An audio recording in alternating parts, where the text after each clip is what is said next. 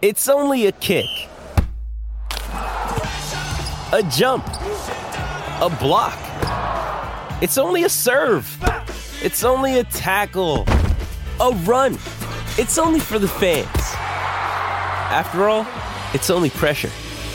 You got this. Adidas. Another day is here, and you're ready for it. What to wear? Check. Breakfast, lunch, and dinner? Check. Planning for what's next and how to save for it? That's where Bank of America can help. For your financial to-dos, Bank of America has experts ready to help get you closer to your goals. Get started at one of our local financial centers or 24/7 in our mobile banking app. Find a location near you at bankofamerica.com/talktous. What would you like the power to do? Mobile banking requires downloading the app and is only available for select devices. Message and data rates may apply. Bank of America N.A., member FDIC.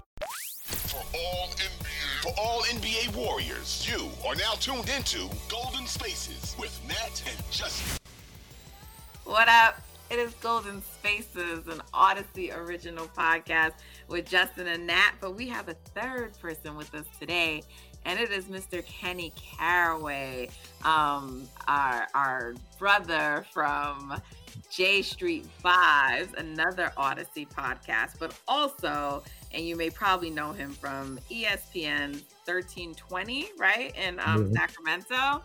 So we're so excited Kenny is on today because we got some things to get into. We are going to do a preview for y'all, but the first thing I just have to know before we get into it, Kenny, is I need you to tell me why Sacramento Kings fans believe that y'all offense this year is better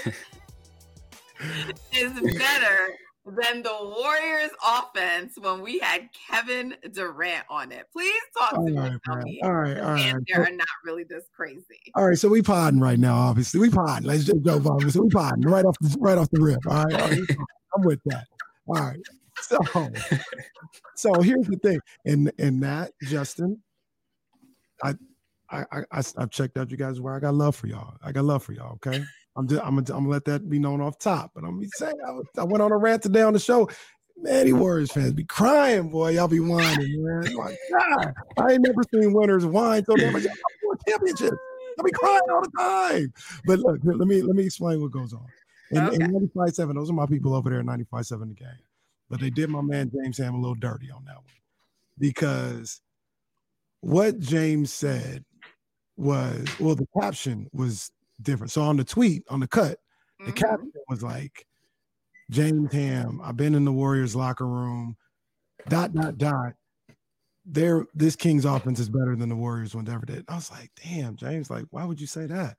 And then I listened to it. Why would you say that? Yeah.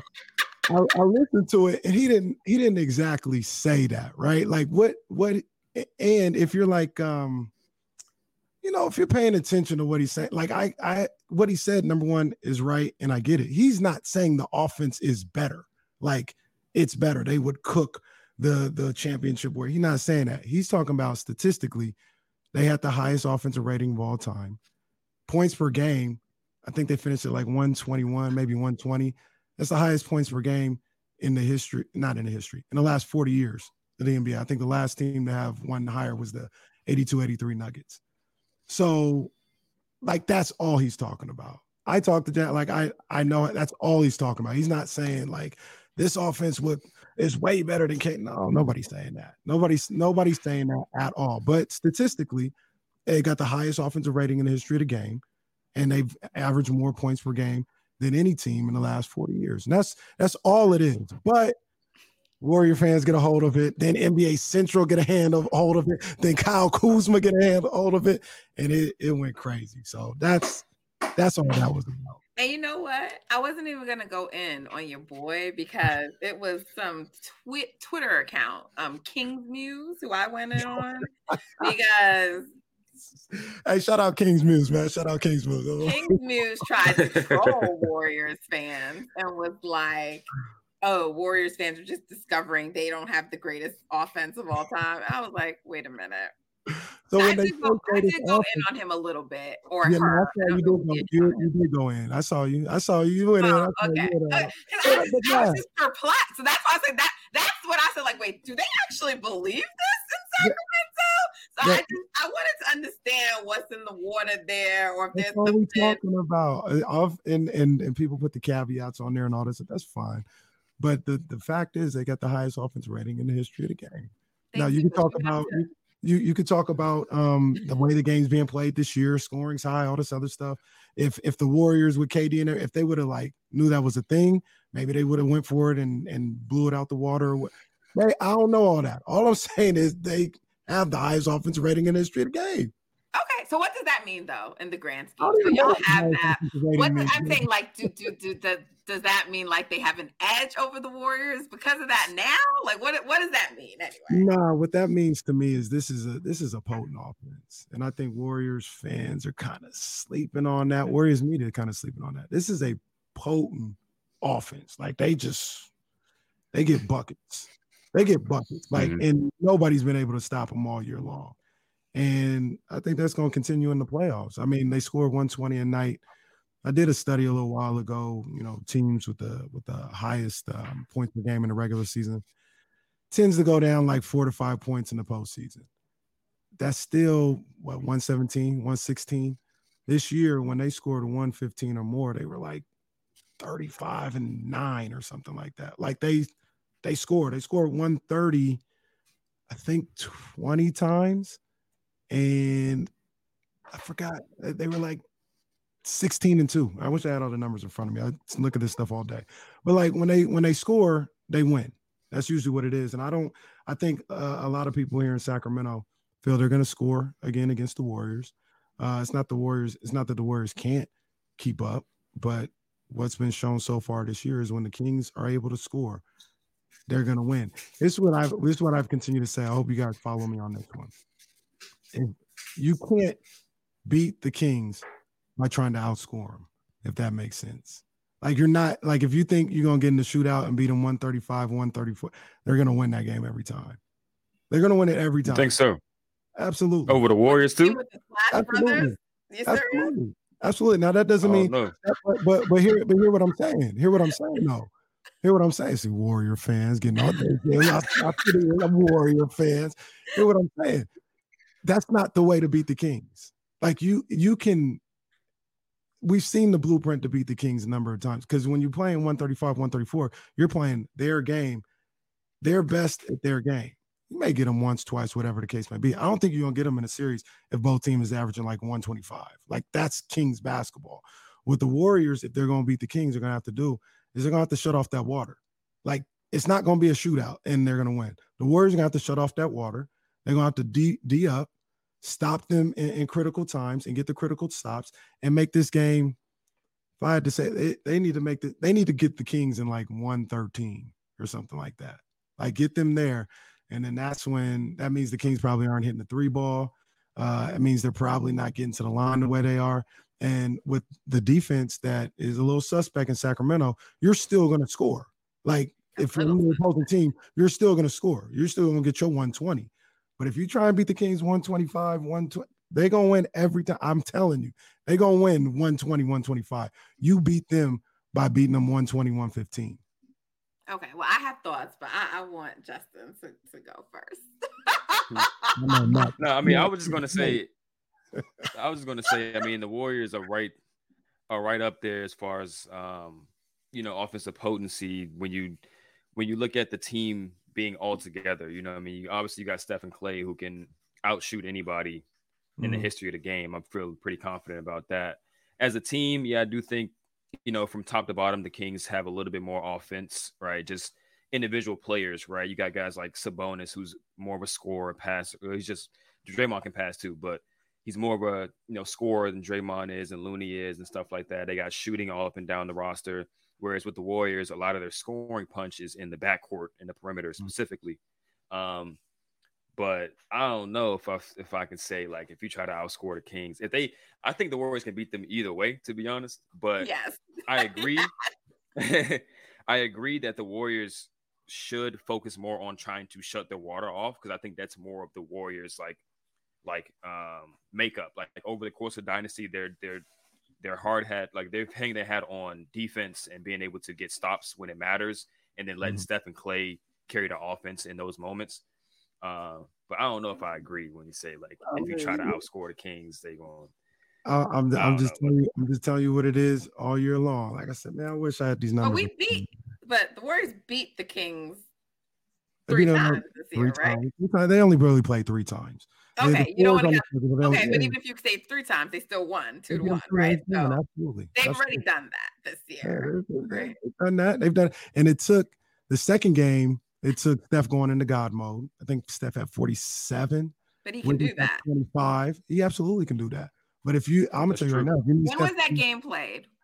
November. I want to say it was about the 13th game of the season. So when Clay hadn't yet rounded into form. So now you got Clay as Clay and Steph as Steph. And you feel confident that the guys on that team can raise their level to game 6 Clay and Stephen Curry, the best shooter of all time?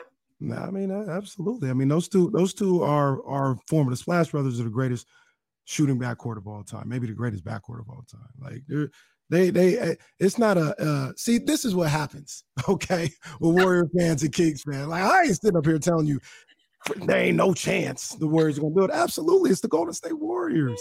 Absolutely, we've seen them win in every situation. They absolutely can get it done in a shootout. They absolutely can get it done with Steph and Clay, and there's no doubt about it. I'm not saying it's Jordan Poole. There's no doubt about it. All right. I'm just telling you, I've seen it a number of different times this year. I think the Warriors might have got them in one of those games where they scored more than 115. But the first one. Yeah. Game 1, 130 to 125.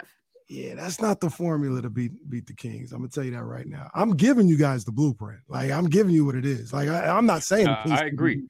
I'm telling you, like, if you want to beat them, you want to defend. We've seen that a couple of different times. We saw with Boston, we saw it with Toronto. That are 2 games that stuck out right there that gave the Kings fits, because the defense and the length on the perimeter was a problem for Sabonis. It was a problem for Minnesota. Did the same thing a couple of weeks before the end of the season. Like, that's the blueprint.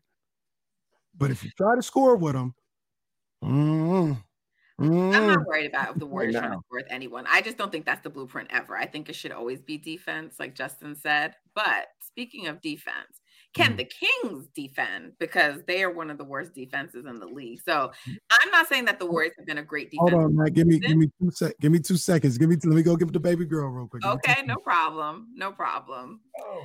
Justin, because we know that the Warriors have the ability, right, to raise their defense to be like a top 5 defense. We know that. But I'm curious. I don't think that the Kings can. I don't either. I think, in particular, just based on roster construction, they don't have enough athleticism in their front court. They got a lot of size, but Sabonis is not like a rim protector. He's not a guy that can switch. Keegan Murray's a rookie, right? Like, so there's going to be some things that he gets thrown into defensively, some situations that he gets thrown into defensively that I don't think he's equipped to play in just yet in his career. Harrison Barnes is a step slow than when he was in his prime. So, and then there are other guys like Trey Lyles and Alex Len and stuff like that. I don't know how much Alex Len's going to play, but Trey Lyles, I just don't trust those guys on the perimeter, switching on the Steph, switching on the JP, stuff like that. All this crazy talk, all this blasphemy about the Kings. She said, "Hold on, Dad. Let me talk to him real quick. Man, they ain't trying to hear. They ain't trying to hear." Join in the conversation. We're gonna turn you into a Warriors fan so you can root for the right team. I already lost my son. My son is already a Warriors fan. Oh man, he's gonna be with me. Boy. Yeah, she with me. But I appreciate you guys. The ladies love the Warriors players too. So I mean, I think that's who she should be with. She running with the Kings, man. She lighting the beam out here, man. That's what she doing, man.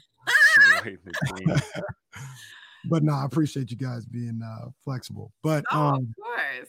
But you're gonna ask me about the defense. You're asking me about the Kings. Yeah, I mean, Justin and I were just saying that, the Warriors, while we acknowledge they haven't had like a great defense all season, we've seen them turn it on and become like that top 5 defense we know they have the ability to do.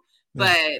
But like the Kings, in my opinion, from what I've observed, and you know this team better than me, but it seems like their plan is always to out offense everybody. So what is going to be their game plan going in? Because I think like it's the playoffs. You got to play defense. You have to do it. So here's the thing with that. It's a couple things. So number one, the Kings, they're not a good defensive team in its totality. They are an opportunistic team. They do play defense in spurts. And usually, and this is almost like a Warriors formula, at least from way back, and I think the Warriors still do it today, is they don't really play defense, but they'll play defense for about 5 minutes, and you combine that with an offensive explosion, and all of a sudden the game's over. Like that's what happens a lot in Golden State. I think that's what happens a lot here with the Kings. One weird dynamic with them is they're not very good defensively at home for whatever reason. I think they're in the mid to low 20s. With a defensive rating at home. On the road, they're like 9th in the league in defense. And I don't know what that's all about. I have no answer for it. I don't know why they're better defensively on the road than they are at home. Isn't their record also better on the road than at home? They got the best record in the Western Conference on the road. They got like 23. I think they're like 23 and what is that about? Like 23 and 18, or excuse me, 25 and 16. On the road. So not really sure what that's all about. But they're an opportunistic defense. I'd never look at them or classify them as some type of defensive juggernaut, but they are capable of turning up on the defensive end. And when they're able to do that, a lot of times that coincides with a little bit of an offensive explosion. And that's where they gain their separation a lot in these games. So I'm interested to see what they do on the defensive end. Mike Brown's a defensive coach. He's going to be locked in for a series now. It's a little different than the regular season. So you can scheme a little bit different in these playoffs. But yeah, I mean, they're not a good defensive team. They haven't shown themselves to be a good defensive team all year. So I wouldn't expect that to miraculously change in the postseason. Okay. Before we get into some of these individual matchups, because I'm curious to hear what you're going to say.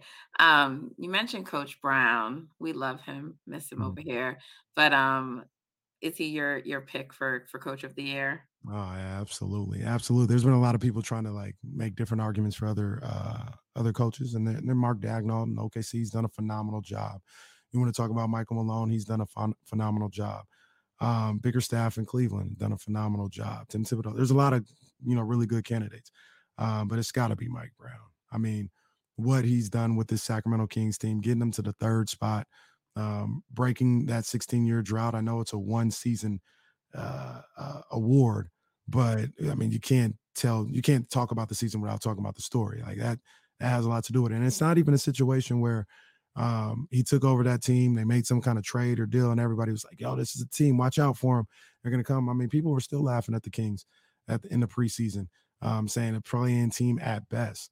And not only were they, more than a play-in team, I mean, he had them up at the 2 seed at one point in March. So Mike Brown, absolutely. We love him here as well. Yeah, that's our guy. Yeah, he's Coach of the Year. Yeah, for sure. And speaking of awards, everyone's saying that De'Aaron Fox is a shoo-in for Clutch Player of the Year. But put some respect on his name now. Put some respect on his name. No, I love him. I'm a Fox guy, but I'm just like saying like, okay, that's cute and all, but what about like some of the more prestigious awards? Do you think he's going to make an all-NBA team this year? I think he should. There's a couple, we broke this down. It all comes together just because we talk on the show all the time. But I think we talked about like all NBA and the guards. We talked about, I think Steph. We said Steph should be on there even with the missed games. I think we talked about Dame Lillard having to be on there. Shea, SGA should be on there. So that's 3. They're probably going to put Luke on there. So that's 4. And now you got the last two spots. Absolutely. All these guys who not even in the playoffs, I got to tell you. Right with me. Look, Luka don't need to be in there.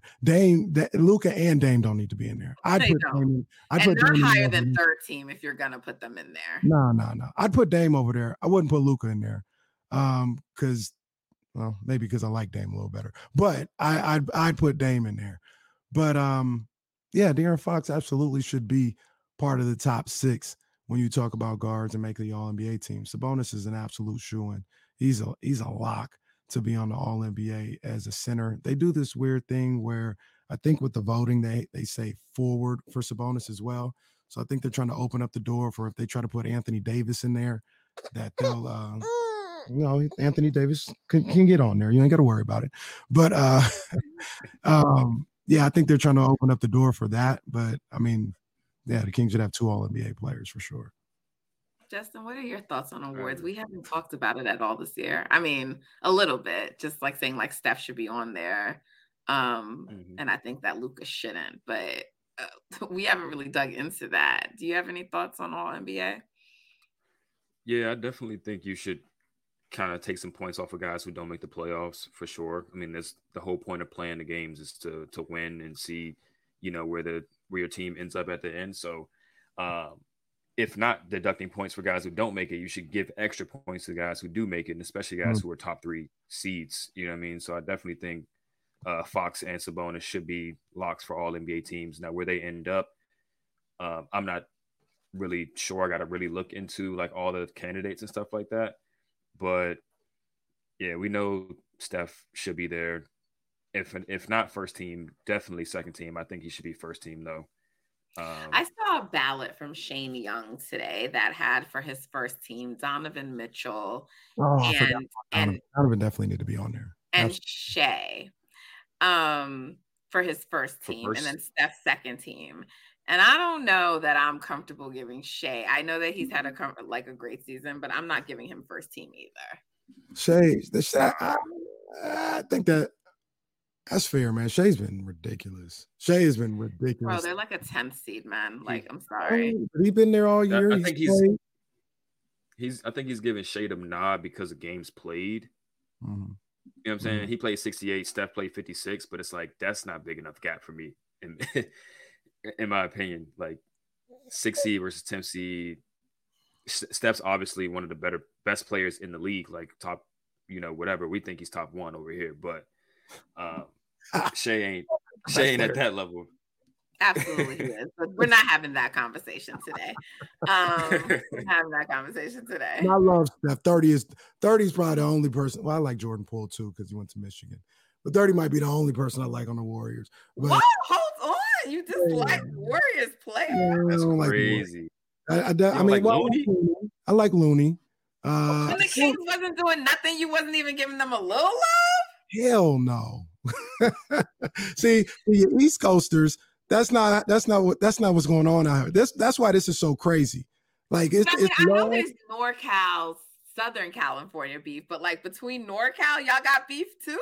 We cool everywhere else, right? Like football, Niners, Niners and Raiders on the Raiders here. Baseball, Giants, A's, but basketball, no. We love the Kings, and that's all we love out here. And then there's this whole other little dynamic of, all these Bay Area people coming out here and, and trying to infiltrate Sacramento and moving out here because it's too expensive to live in the Bay Area. No, have your top ramen and stay living in the Bay Area, and we'll stay out here in our nicely priced home. Don't be trying to come out here because it's a little cheaper. So it's a whole little dynamic going on. And this series has opened it all up. Look, let's talk about that because one of the things Justin and I keep saying is that this is going to be a quasi home series for the Warriors. What percentage of that arena do you think is going to be filled with Warriors fans? 10 max. 10 max. This is pretty low to me. So this is what I would say about that. Because there are Warrior fans out here. There's people that, like I just said, moved from the Bay Area, coming into Sacramento, and the Kings haven't been good in 15, 16 years. So there's a whole generation that they've lost as far as like kids and people who were like 10 years old last time the Kings were good. Now they're 25 and they're grown. They might have went with the Warriors. So there's an element of that. I don't dispute that at all. But this means too much to this city. This particular first 2 games coming up, and you see it in the ticket prices. Some of that is because it's the Warriors, but some of it is because it is the first playoff game in 16 years. And here's what I said, not that the Warrior fans don't travel or wouldn't travel, but when you talk about, like, I was talking to my boss today at the radio station, and he's selling tickets, and he's like lower level, halfway up through the lower level or whatever. He's talking about it's about be $2,800 for 2 tickets. So if you're a Warriors fan, like, yeah, you love the Warriors, but part of the reason why you would come to Golden One Center a lot of the times is because it was generally cheaper to go to Golden One than it was to Chase. Well, for this series, it's double the prices that it is to go to a playoff game and Chase. So at this point, if you're trying to go to a playoff game, just go to Chase. Like that's what's I know the Bay Area got a ton of money. They got money, more money than anybody that you could think of. But $2,800 for one game for 2 seats. Come on, man. Like when you can have the same seats in Chase Center for half that, just get the ones at Chase Center. Because it doesn't mean that much. The Warriors, it's a first round series against a team that they think is sorry. They think they're going to handle easily. They think they're going to mop the floor. I know Nat thinks that it's easy work. All right. So what? I don't think that. We're going to throw out 3 racks for a sorry first round series. They ain't going to do that. Let's put a friendly. Well, how many Warriors fans? I'm going to say, how many Warriors fans do you think are just already there, not traveling though? Yeah. No, they're I think here. That's your 10%. No, they're here for sure. Way underestimating. That might be the 10%. Like that might be the 10%. And then you'll have some that travel. But the whole point is like Kings fans for the most part, there are some that are like, look, this is a lick. Like I can get 3 racks off of these playoff tickets. I'll just go to game 2, or I'll go to game 1 and sell my game 2. Like that might happen, but the whole basis of it is it means more to Kings fans than it does the Warrior fans, right? Like if all things considered, if you went to a Warriors fan and was like, even the ones that live in Sacramento, and you were like, hey, for $1,500, you can go to game 3 or 4, or for $3,000, you can go to game 1 or 2. They're like, all right, it's not that big of a deal. I'll just go to Chase Center. And I think that's what's going to happen a lot in this series, particularly. You make valid points. I try. I definitely didn't consider, but I still want to put a wager on it. Like I don't know, some gummy bears or something. I don't gamble for money. Justin knows this. He always gets on me, but I don't know. We have to figure out like some good, like something, because I think it's at a minimum 30%. 30%. Yes. 30%. I said 40%, but you have talked me into believing maybe it's going to be a little less, but I think 10% is hella low. And it's not, once again, hella. Did you peep that? I hear you saying hella. See, though. No, because I normally would say mad, and Marcus Thompson be getting on me, hating on me. Like, if you gonna cover this team, you gotta say hella. So yeah, you gotta get that hella in. You know what? I got love in the East Coast, man. So I probably would have said mad myself. I'm not your typical West Coast guy, but I probably would have said mad myself. But yeah, 10 is about right. It just means more to the Kings fans than it does the Warriors fans. That's my argument for that. He sold you, Justin. This girl got me sweating like Patrick Ewing up in here, man. Goodness gracious. I mean, a little bit. We just got to see, because you did make a good point, but you just never know until you actually see it. So they're gonna be in there. Yeah. They're gonna be in there, Justin. I'm not gonna act like either way. They're gonna be in there. Yeah, I think either way, like I think from a travel standpoint for the players, that's what makes it more of like a quasi home thing, because they don't gotta fly, or they don't got, you know what I mean? If the arena is packed with Kings fans, 90%, I think the Warriors would still be comfortable, because they've been in a bunch of series where they have no fans in the stands. You know what I mean? So, yeah, I think they'll be fine. I'll say this to you guys, and this, boy, I tell you, man, it's crazy, man. These Warrior fans, these Warrior videos, it's crazy. Boy, I tell you, man.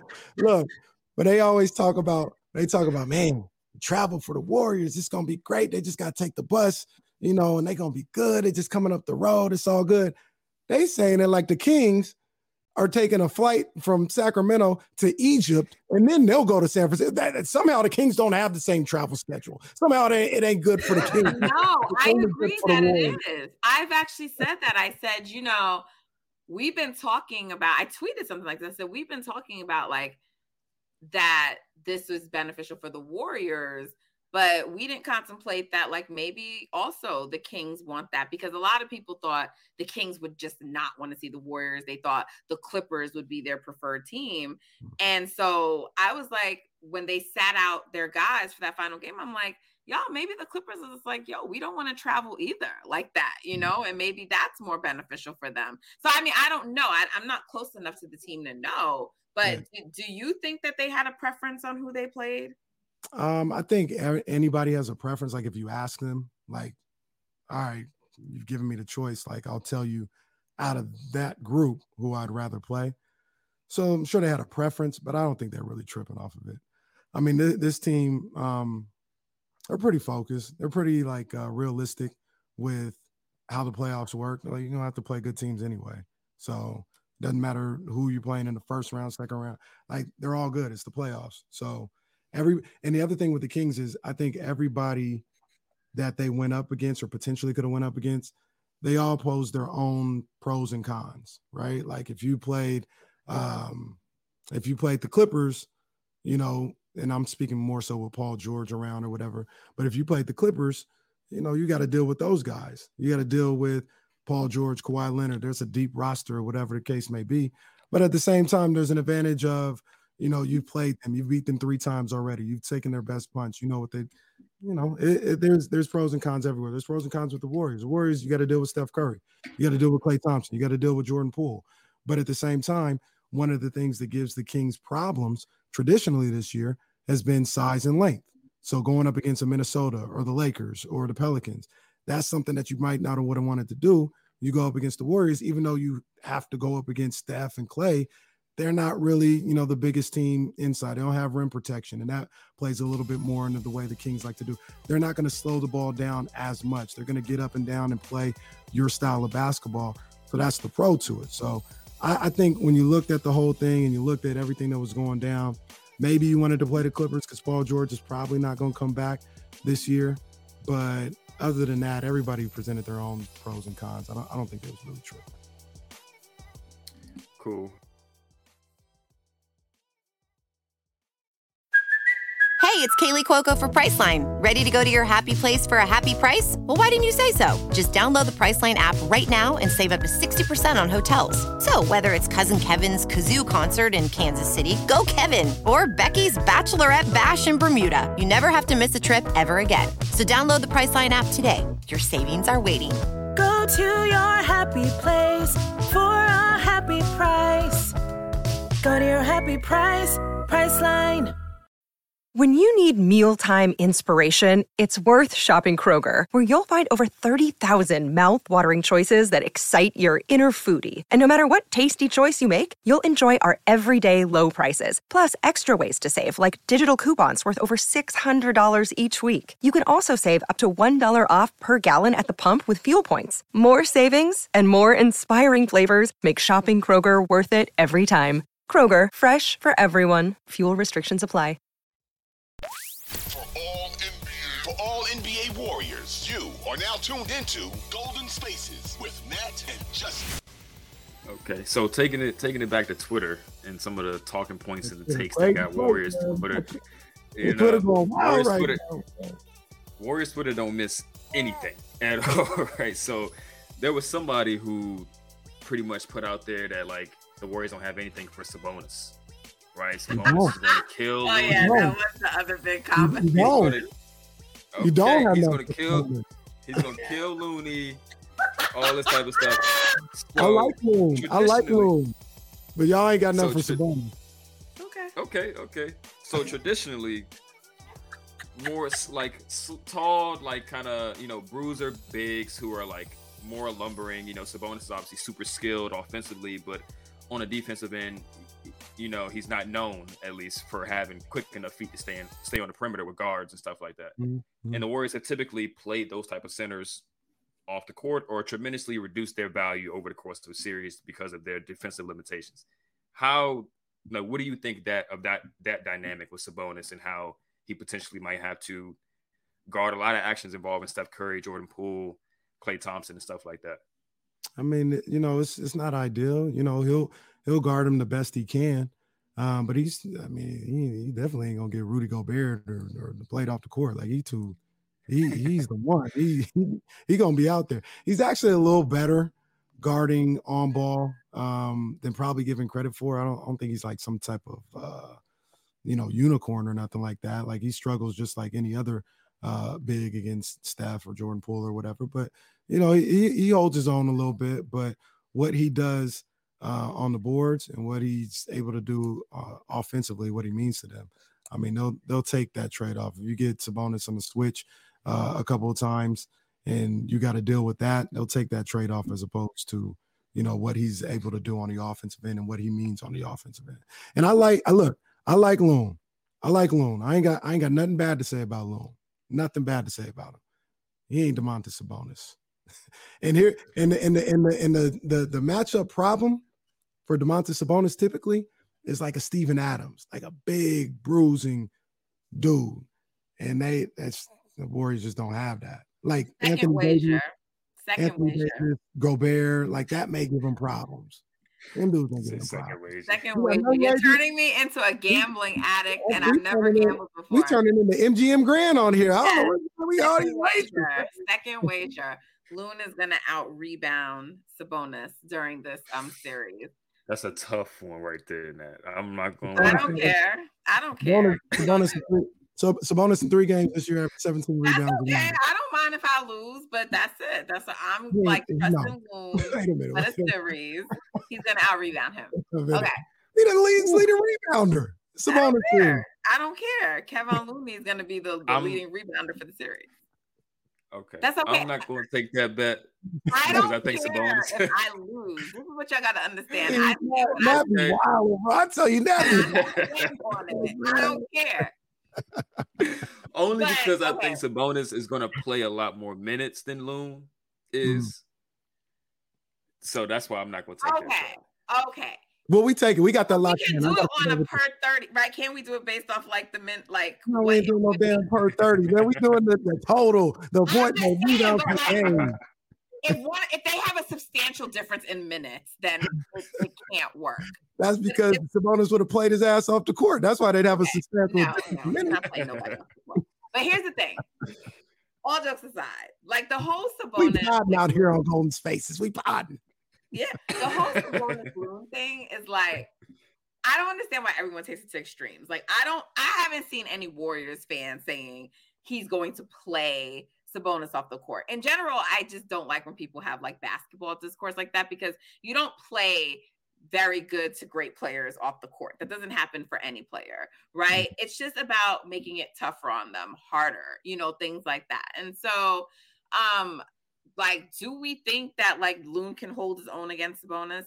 Yes. That doesn't mean he's locking him down. That doesn't mean Sabonis is not still going to score. Like, he's a very, very good player, right? So, I mean, some people had him like 5th in the MVP conversation, even if it wasn't real. Some people had him there. So he had an amazing season. He's an amazing player. So no, we're not saying that's what Loon is going to do, but like many Warriors fans used to do, I think y'all are severely underrating the power of Loon God. That's all I'm gonna say. Loon God.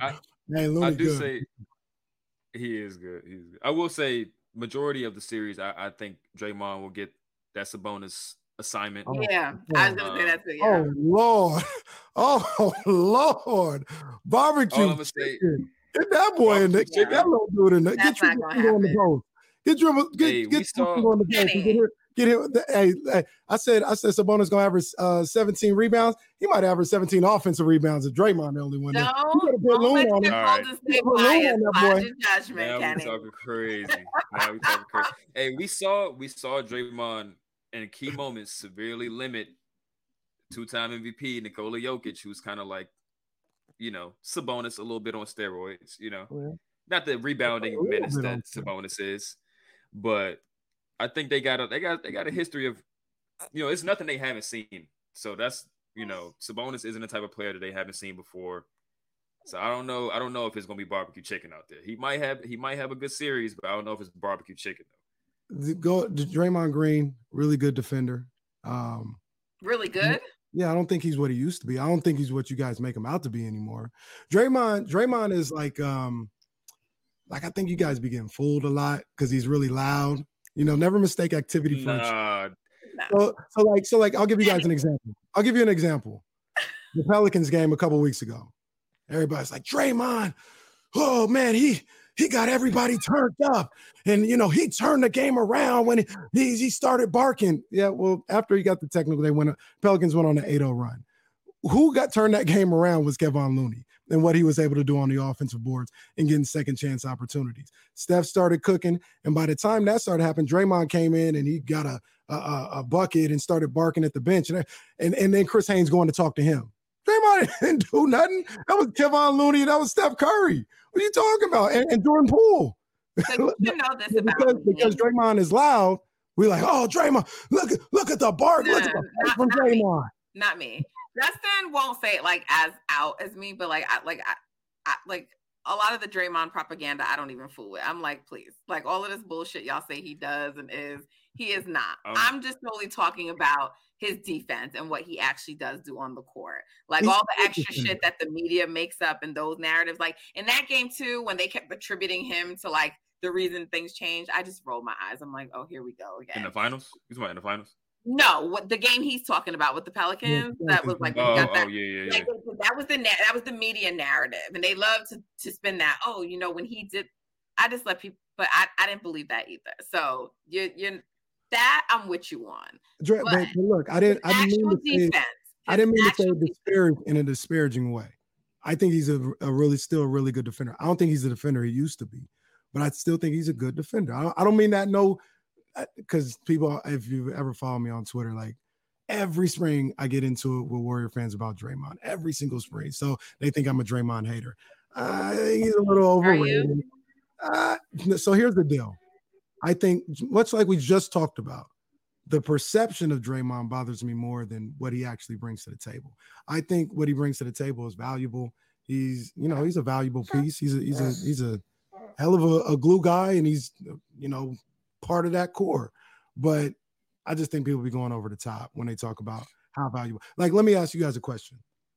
The Warriors, do the Warriors win? How many championships they win without Draymond Green? Who's in his place? Let's just say Al Horford. Justin says 0. So you mean to tell me with 0? That's what Justin said. So with Al Horford, Clay, KD, and Steph, they ain't winning no championship? But the way I say 0 is because I don't think they win in 2015 without Draymond. Maybe. If you put Al Horford in there instead of Draymond in 2015, I don't think they win. And I don't think they win 73 games the next season and go to the finals and lose. And I don't think they get KD without Draymond being there because Draymond contributed. That's the minutia, Justin. I'm just saying KD. Well, yeah, with KD, they could have won with me at power forward. There we go. So there's that. And then last year he got his ass played off the court. They start once again. They took off in Game 4 when they put Big Loon in there. Right, but that was in the finals, and that was one game. Like, relax. Well, he wasn't doing that. They won Game 1 in Memphis without Draymond. So they did do that. Memphis series was not his best series at the playoffs for sure. So I will give you this, Kenny, that I do think it is, and I think it's agenda driven, to be honest. I think what Draymond does for the team is overstated at times, and Justin and I have talked about this on here. So, and we've gotten killed from Warriors fans, like, "Oh, you hit on Draymond." So, like, I do think sometimes what he does for the team is overstated. But do I think Steph? I think Steph could win without anybody who's on the team right now. Personally, to me, it's just a matter of who you're putting in place. So to me, it's like, it's not about Draymond or Clay, as much as I love both of them. It's about Steph. Like, to me, Steph is one of those guys. So you have a LeBron, you have a Steph, you have a Giannis, you have any of those guys, they can win. But then it all depends on what the rest of the makeup of the team is. So could they have won without Draymond? Yes, but it depends on who you put in there. Based on the Al Horford, I think they could have won a championship, but maybe they wouldn't be a dynasty, right? So I think that's the difference. But it just depends on who you put in there in place of Dre. Yeah. I think, I guess, to respond to like Draymond not being as good defensively as he used to be, I think he's lost a step athletically, right? He's not make some of the plays he used to make athletically, like that one play he made against the Trailblazers in the playoffs where he stopped a three and then blocked a dunk at the rim. He's not doing that no more. But I do think the IQ, the strength level, he still has a lot. He still has really quick feet. He still has really quick hands. So I think the overall impact as far as lifting the entire team defense up with him, he still has that impact. And it shows up in the numbers. I think, with him on the court, they have one of the best defenses in the league. And he's been statistically one of the best rim protectors in the league all year. So, guys are shooting like something crazy, like 12, 13% worse at the rim than they usually shoot when he's defending them at the rim. So, Since like statistics and all. Since like statistically, the Kings are, have the best offensive rating. Just want to make sure statistically with Draymond. Look. I'm riving you guys a little bit when I say Draymond barbecue chicken. Like Draymond cool. He's cool, but I think Sabonis. I don't think Sabonis. Sabonis is a tough cover. Sabonis would be because it's a bad matchup for Draymond. It's a favorable matchup for Sabonis.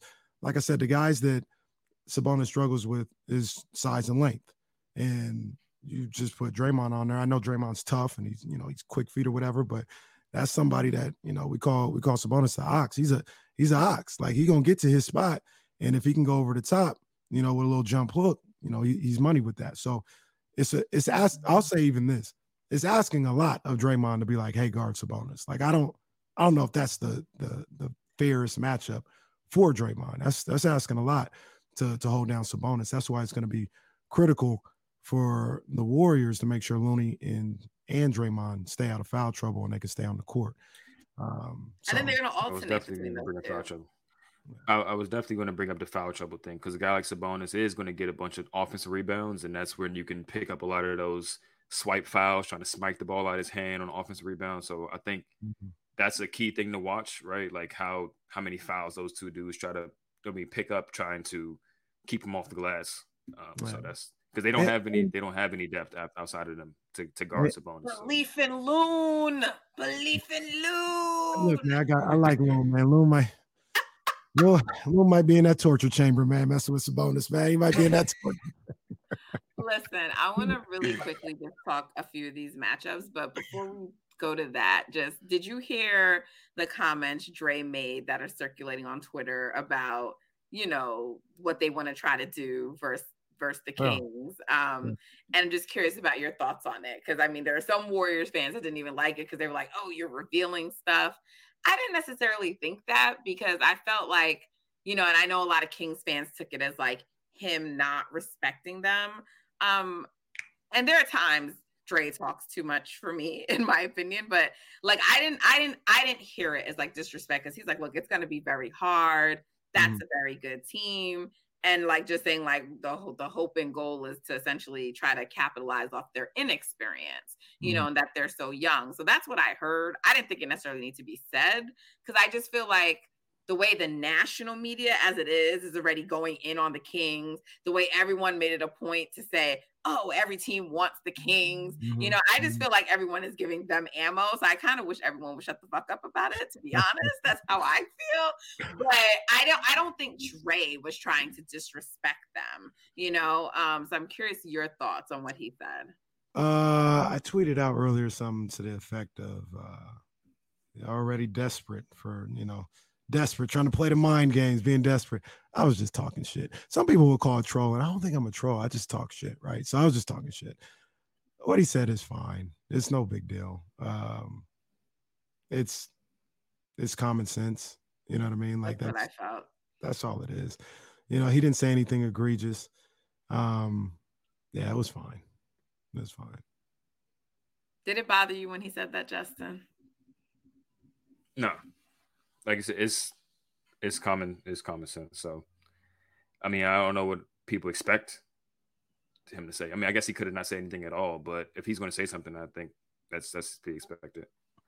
Let me ask both of you guys a question. Why do you think the Kings are going to lose?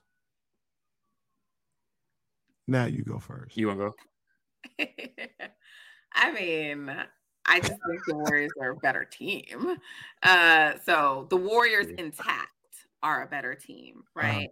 I was on a podcast last night and we kind of went through the matchups, and I was asked, do I think that there's any chance that the Kings like starting five could outplay our starting five?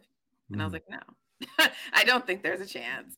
But it was interesting because when we started to break down those matchups, and I was saying like who the best player in the series is, and then who the second best player in the series is, and the third, I think there's some conversation around that to be had. I think no one would dispute that it's Stephen Curry is the best player in the series. Absolutely. But then the second best player, is that Fox? Is it Sabonis? And like, do the Kings have the second and third best player in the series, or do the Warriors?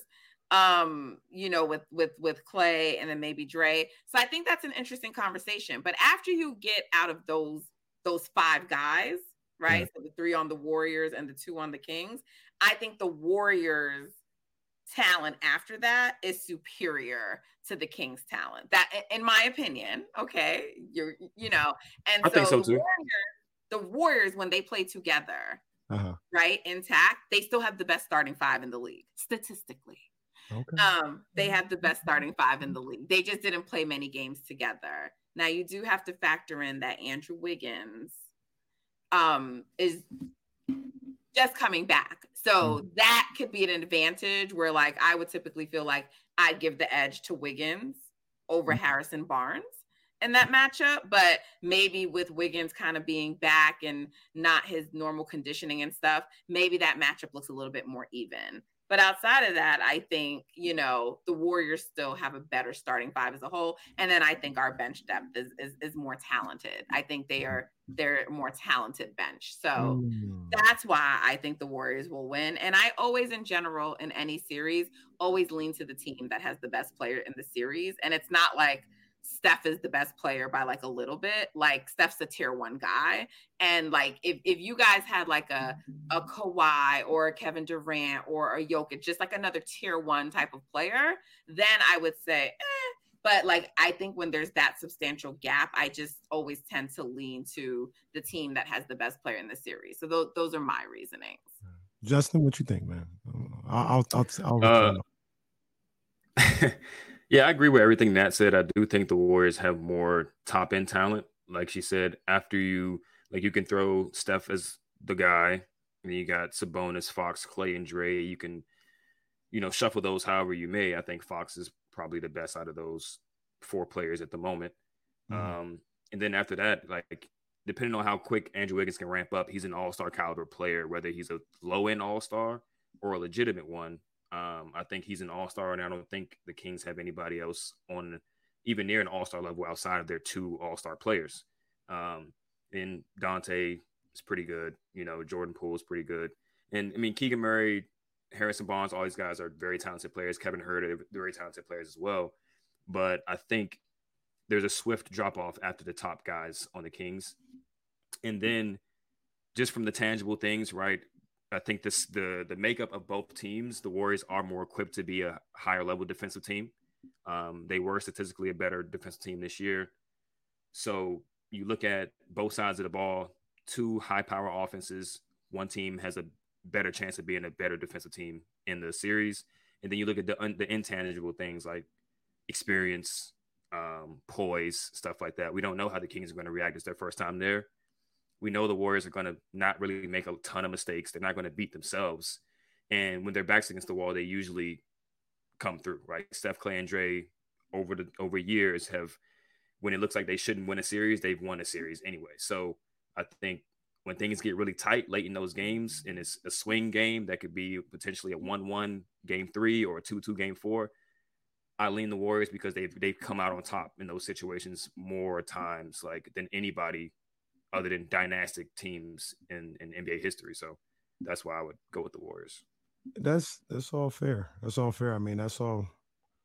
Warriors are defending champions and one of the greatest dynasties we've ever seen. So I don't have necessarily anything to dispute that.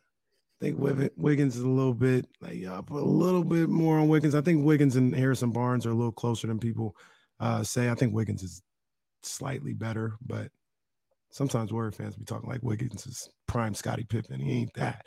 Wiggins is my guy. So. That's your dude. All right, just watch your language. No disrespect, Nat. No disrespect. I don't want no problem. If you ever notice, everybody but Draymond is Nat's guy. You can't say nothing about it. I think that I couldn't say nothing about Loom. Right. I couldn't say nothing about Loom. And feel free to talk about Anthony Lamb in a negative way, and I will always. I'd rather not talk about Anthony Lamb at all. We don't even say his name on this podcast, but if you did, I would not be offended. Oh boy, right there.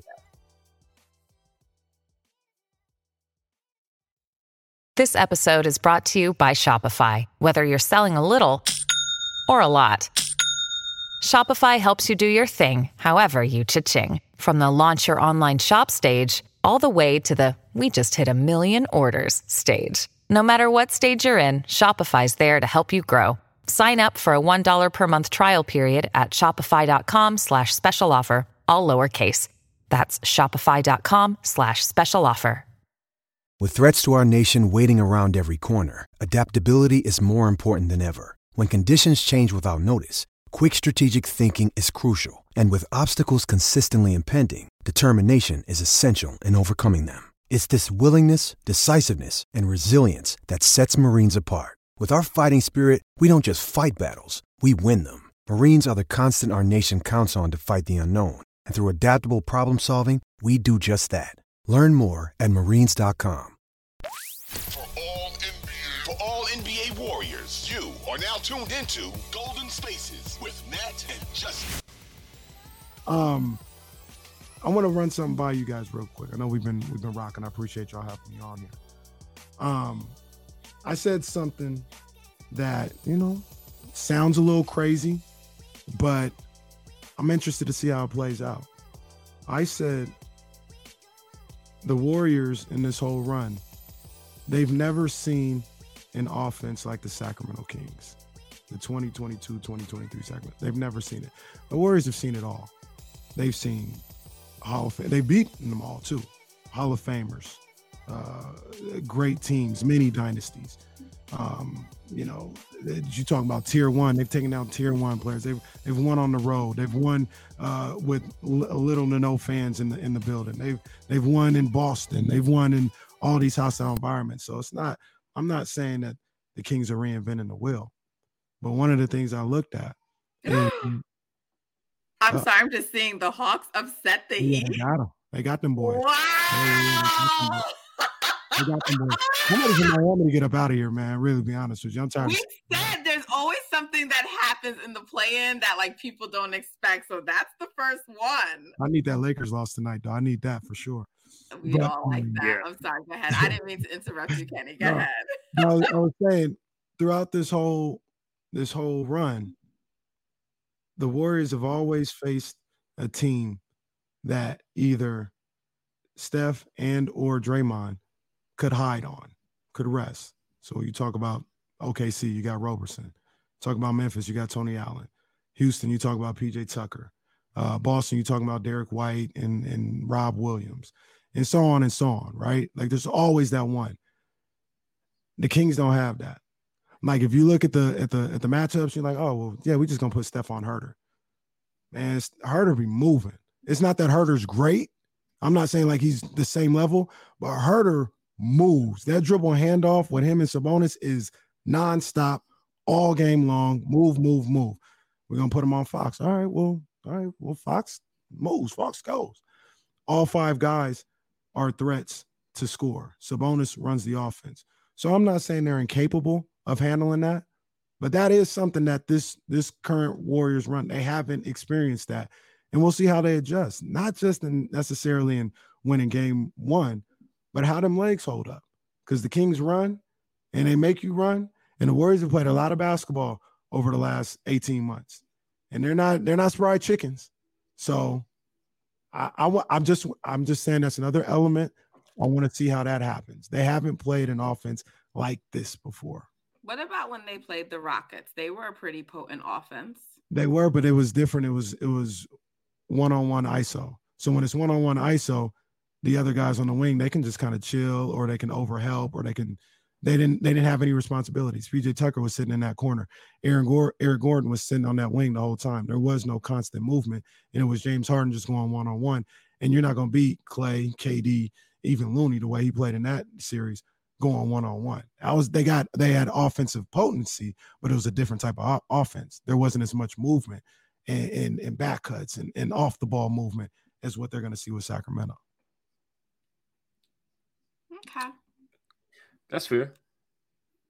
It's just going to be different. Let's see how the thing is, they haven't seen a team. I don't think they've seen a team like this where like there's just so much offense throughout the roster.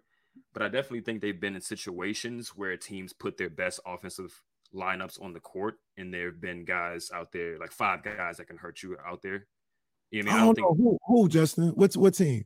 Because OKC, because they always got to have somebody to guard Steph, and that's usually some random Anthony Roberson who can't score, but he's out there to guard Steph. So they never fully commit to offense. Yeah, that's true. I mean, we saw they played the Mavericks last year, and like the Mavericks spread you out pretty far, and they got a bunch of guys who can hit threes, and they got a high-powered offense.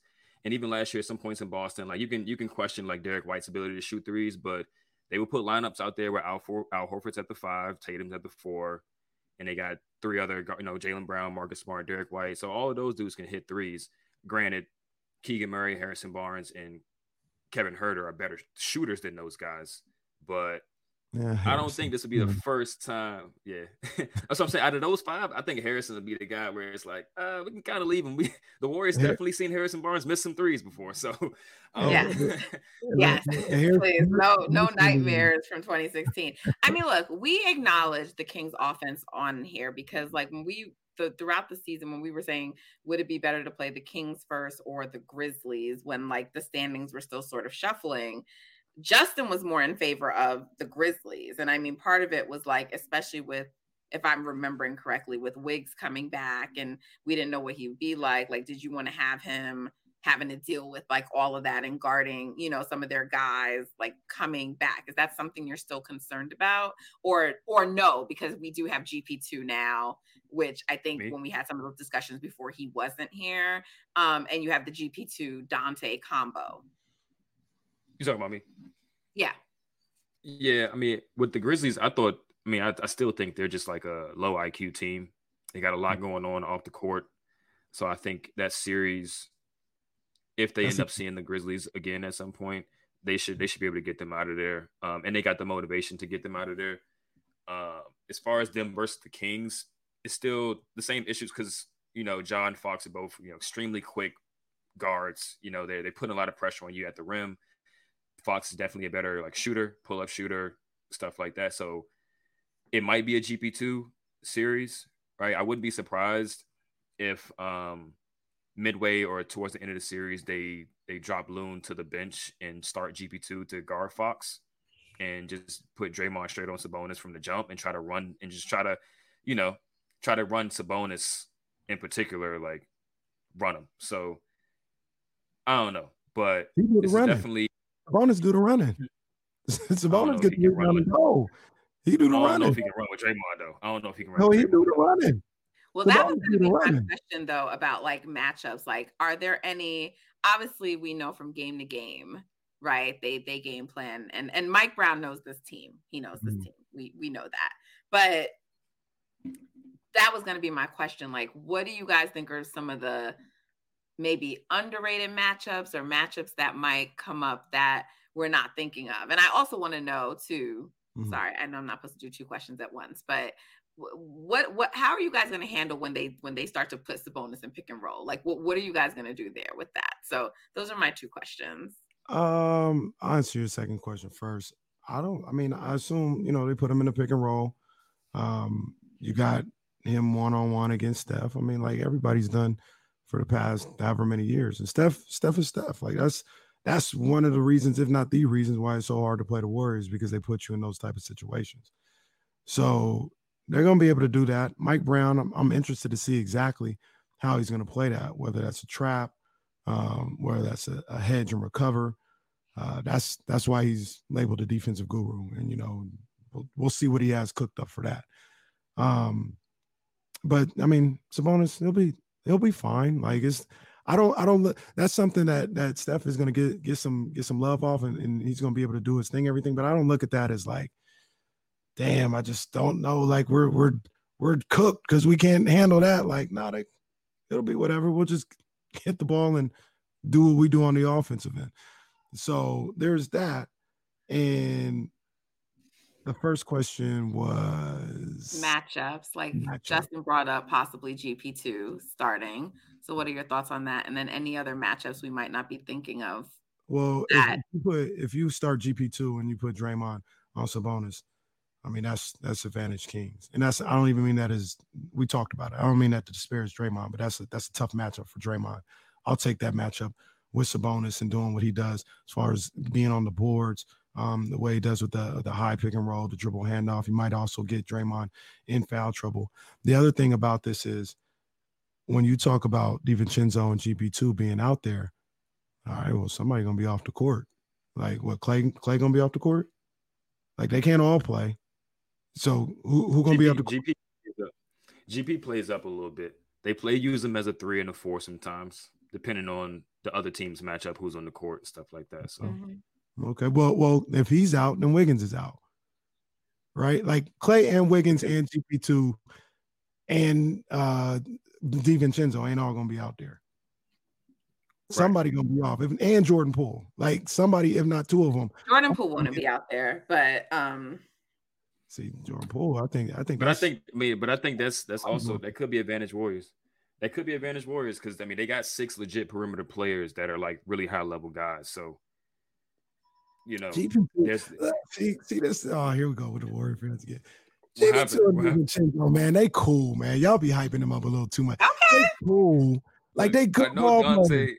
There's not even a lot of matches on them because he just came back. So I'm just saying, don't sleep on that. They're good ball players. Like they're cool. They're cool.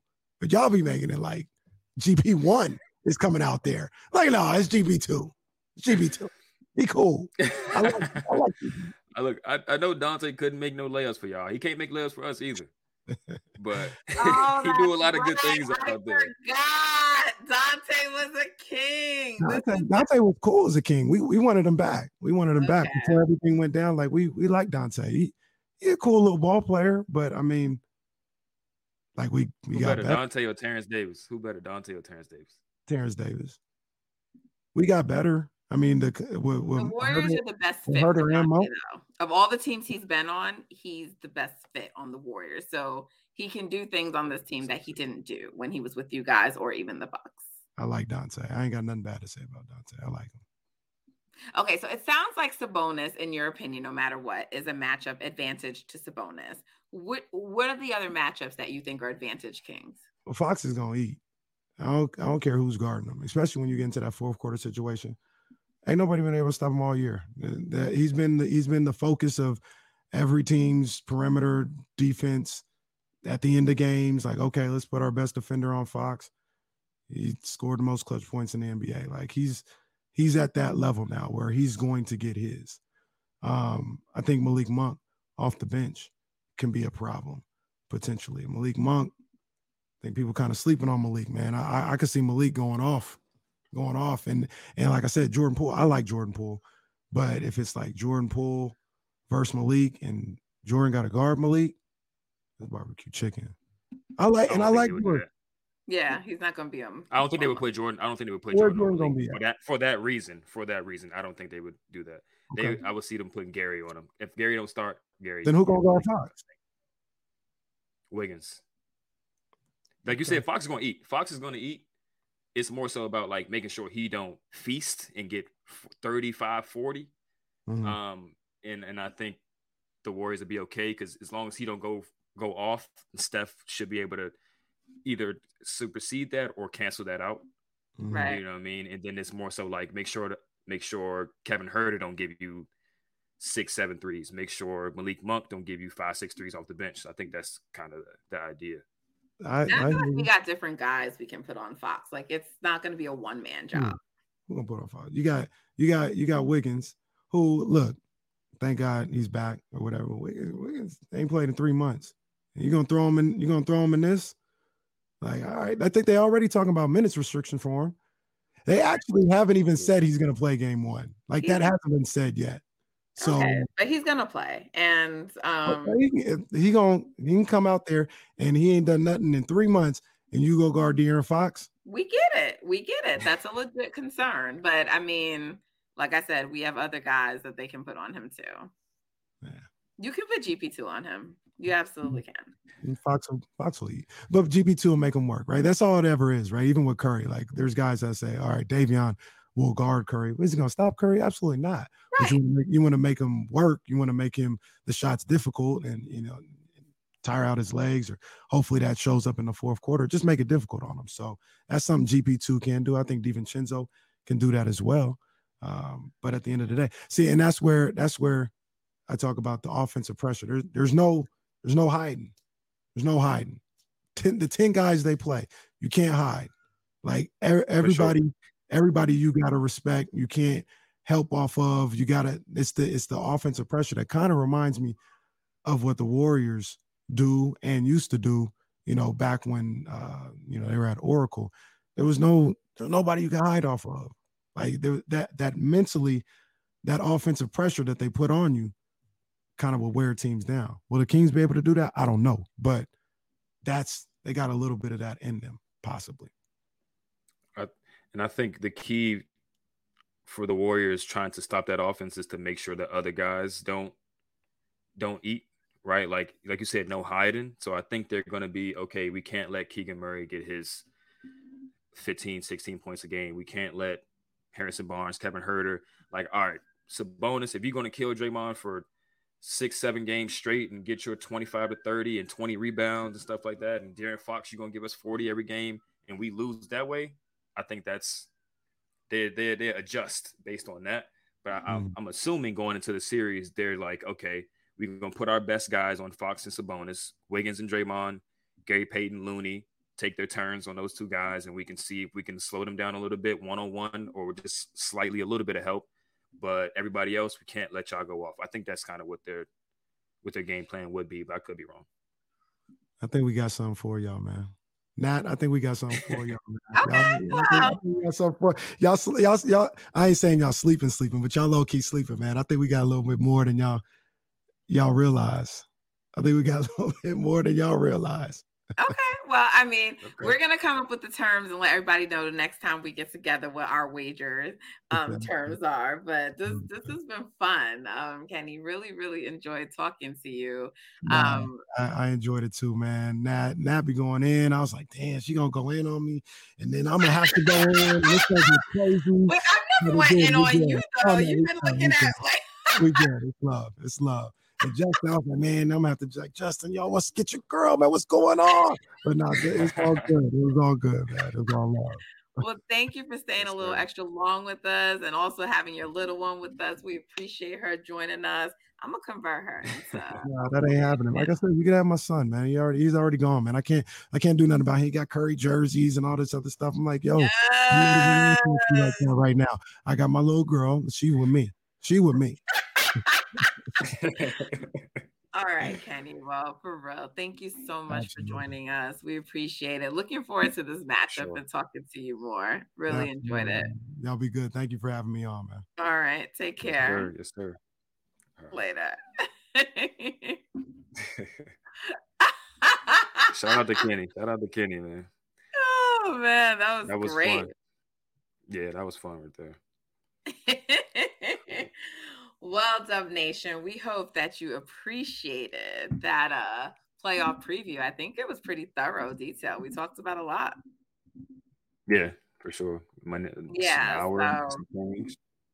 Yeah, that was longer than we expected to go. So, but as always, appreciate y'all tuning in. You know the drill. Make sure you download, subscribe, follow us on Twitter and Instagram at Golden Spaces Pod. Leave a review. Leave a 5-star rating. Yeah, do all those things. And tell people, spread the word. We appreciate you. So with that, I just want to say, go Dubs. We're looking forward to this playoff run. And we're going to have a mailbag coming for you later this week. You're just gonna be hearing from us a lot more throughout the playoffs. So thank you for tuning into this episode. Appreciate y'all. And until next time, again, go Dubs.